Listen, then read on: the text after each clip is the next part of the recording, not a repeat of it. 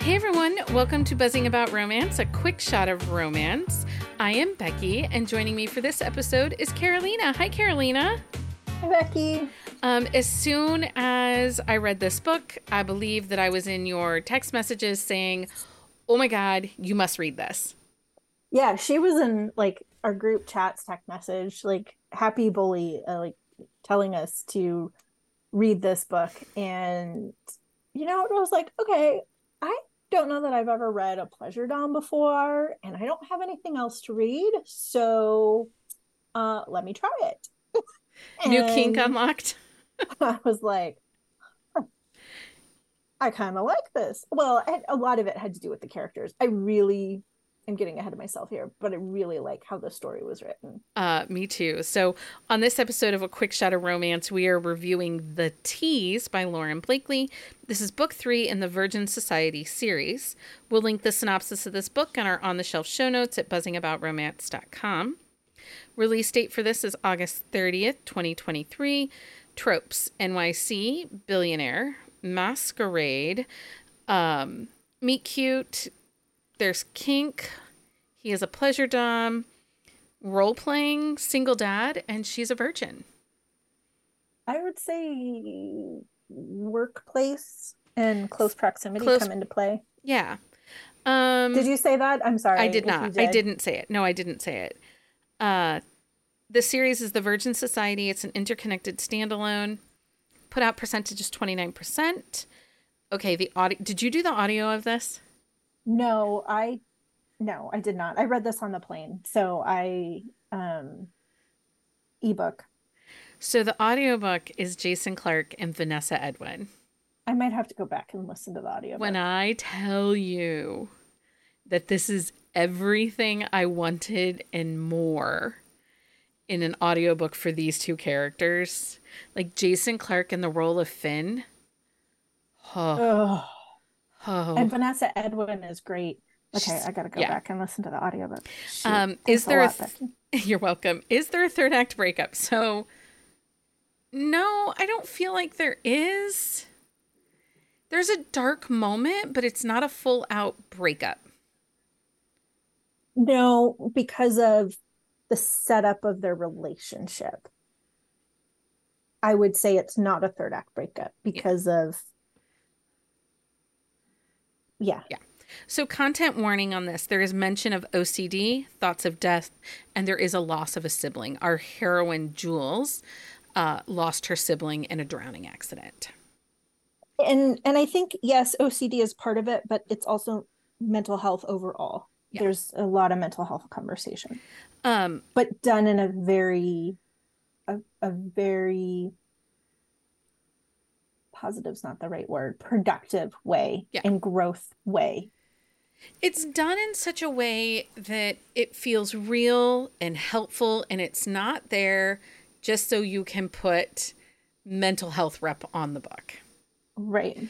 So one of the things I want to say real quick is, if you had asked me 2 years ago my thoughts on Lauren Blakely and if I liked her books, I would have told you no, not really. She's not for me. Her books are a little too over the top antics, and I struggle with her characters. I do not know what if she has done in the last year and a half, but if she's writing it, I'm reading it and I'm loving it. Like, to the point that I am desperate for her next book to come out. Like, she's quickly becoming a one-click author for me. Mm-hmm. And this, there's definitely a time in her writing where things became a little over the top, like for the page and for the antics, and some of it like for the flash factor. And this some of it's kind of fun because sometimes you just want the over the top antics, right? Right. But this is like this writing is what I love about Lauren Blakely, because she gets into, it's very much how she writes these characters. Like, these characters came across the page so well and so individually and so personally that it was almost um like these characters were writing the story, not Lauren Blakely. I mean, they lived on the page. Like they Mhm. lived and breathed on the page. And this is also why I'll say, like, let's never discount an author. Let's not, I mean, unless they're being complete jerk faces. You can never say, like, I'll never read that author again. That book sucked. It just might mean that that book wasn't for you at that time. Because for me, this is what happened with Lauren Blakely. 2 years ago, I would have said, not for me. I'm done. I won't read her book. And she sent a message with when she released the RSVP and was like, hey, would you like to read this? And I was like, yeah, okay, I will. Because it had a lot of tropes. And that's the first book in this Virgin Society series. It had a lot of tropes that speak to me. And I gave it a try. And I think I was instantly in your DMs again saying, Mhm. Carolina, could you read this? Mhm. And each one has just built bigger and bigger. So let's get into Jules and Finn's story because I So didn't. much to talk about. So in historical romance, meeting at a masquerade is very commonplace. And I love it. Like, I love a masquerade in historical romance. Like, just love it. But I don't get it a ton in contemporary romance. I don't read historical. I don't think I've read a historical romance. Not that I don't want to, it just doesn't end up like it's not what I grab when I think of like mood reading. Um and this one was really kind of interesting because it has kind of the sex club vibes without being a full-fledged sex club. And in the story, Finn, I think, even describes it as the the meeting, like people with similar interests. So it's not the actual club, it's the like the It's a prelude in order to make the connections. connection. Yeah, It's like which was happy hour really before you go interesting. into the full night. It's pre And gaming. yes, it's pre-gaming for sure. Um, and so you have this party, this exclusive party where you have um like you have to have a special invite, you have to have the passcode to get in. So it definitely has the what's the word? I'm drawing a blank. Well, it has Uh security, it has rules. There is secrecy around this club. Like, it's an right. invitation only. Um, and you have. But the Go ahead. oh, but every meeting for this, because they happen regularly, has a different theme to it. So you're having to dress up and play along with all of these different things. Yeah, and it works really, really well for these two to meet and what happens because, um, and I didn't mention it, but as the story plays out, you realize that Jules and Finn have a connection. And it's Yes. Finn is her dad's best friend Mm-hmm. and lawyer. Yeah. And but so there's a meet cute at a masquerade party. Jules has been desperate. She has a bit of a bucket list, a wish list of things she wants to do, and she knows that her friend often plays the piano for entertainment at these mingling kink parties. And her friend asks her to substitute for her, and it's perfect because it's been on her wish list of something she wanted to do. And part of the overall theme of this Virgin Society is it are these 20 mid 20s 20 young 20 mid 20 something year old women who are still virgins, but not because it's like this protected piece that we can't, harm. It's more about just life and how they've chosen to live their life, and now they're ready to shed the yoke of their virginity. I think that's a Oh my line from gosh. book one. I think that's a line from book Oh my one. God. I Um, haven't read book one in this series. I read book two. I think we did a quick shot we on did book do a two. quick shot. Um, but I would also say that in Jules' case, she got burned by an ex-boyfriend that he he tried to manipulate her and gaslight her. And Jules keeps these diaries um, that you come to find out are ways that she still communicates with her sister. Like she records what's happened, but after that, like he reads it. And so he tries to manipulate her into having sex. And it really turned her off for a while. She's like, nope, I'm done. I don't want to. And so now she's at this point where she's also interested in, Well, but she wants to find somebody she trusts as well. yeah. She's working with a therapist. She's actively in therapy, working through. She has thoughts of OCD. It's kind of more of a completion OCD and interruptive thoughts OCD. It's a form of OCD. It's not what you would typically think. And she so she's actively in therapy. So she's working through to make herself completely whole. And this is a step for her, trusting a man to connect on such an intimate level. Mm-hmm. And so that's part of her desire to go into to this kink party, because part of it is she uses role playing as a way to put herself out there safely. Like she has this whole connection with wearing wigs when she goes out, and it's not so much about hiding her identity, it's changing her perception. Yeah. I thought that was a really interesting way, um, an interesting character choice. And I really liked that about her, and her friends embraced it because when they go out a few times, they're over at her apartment and she's named all her wigs. And so her friends get into it and she shares the wigs with her friends. And there's like a Lady Gaga wig and a pink wig, and like they're named after, celebrities. And so I think that was interesting. I think the part I also liked, um, and I liked about this book, is these two saw each other in a way that nobody else was able to clearly see them.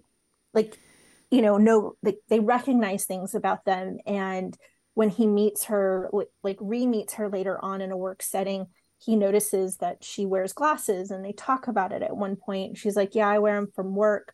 Um, Mostly because she says it's because she doesn't want to wear contacts all the time because of her long days in work. And he also recognizes it as a little bit of role play and a little bit of protection for herself in creating that character for her. Um, which I loved that, like it bled into all parts.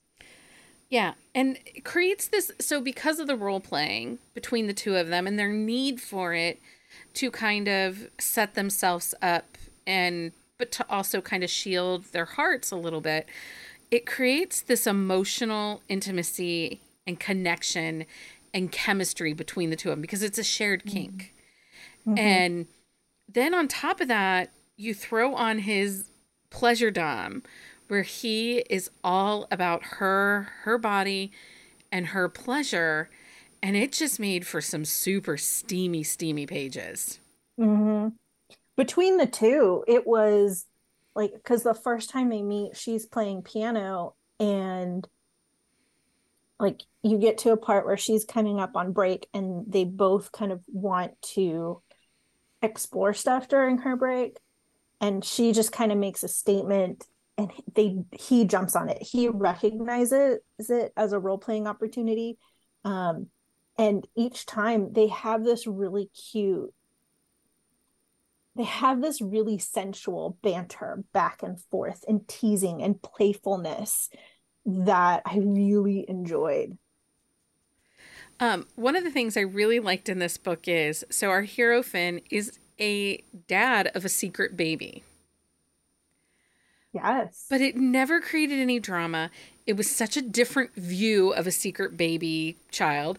It had nothing to do with the heroine. It had nothing to do with Jules and her as a person, but it plays into why some of the things Finn does. And then because of the setup with his child being a secret baby and all that stuff, and I'll let you read it, the way that they create connections between Jewel and his son felt really real and organic. Like, it wasn't forced. It wasn't any like huge parent moments. It was just little things, like just slowly introducing someone into your life. Yeah, it had just a natural quality to it. Like, they had this ease for as much as they, yes, it was kind of, it has the forbidden element of it, right? Because it's her dad's friend. And she had met him a few times, but it's her dad's friend in the sense that it's a newer friend in her dad's life. So it's not like she's grown up with him and then all of a sudden they, now it becomes this is how they don't know each other. But it just has this natural ease where the world keeps putting them together unexpectedly, and it allows them to explore the relationship, and gives them those opportunities to learn more about each other. And they naturally do that. They naturally want to learn more and are interested, which made it really just enjoyable to read. Yeah. And one of the things I'll say about this book is we're working on a episode about love languages coming out after the first of the year. And this is absolutely acts of service and words of praise. Those are the love languages. And it hits 3 of the 5 love languages in this book. It was so good. I just really liked this story. There's a trip to Paris that's a work, that this is where work comes into play. And I don't want to spoil that because I feel like that really just builds the momentum of this story. It does, in a really positive way. The other thing that I really liked, because her journal plays a role in the story, it plays a role in from her ex to now to her relationship with her sister. The way that it's written, like, because you get some journal entries after things happen, so the insider bits to it, was just really, really interesting. It was.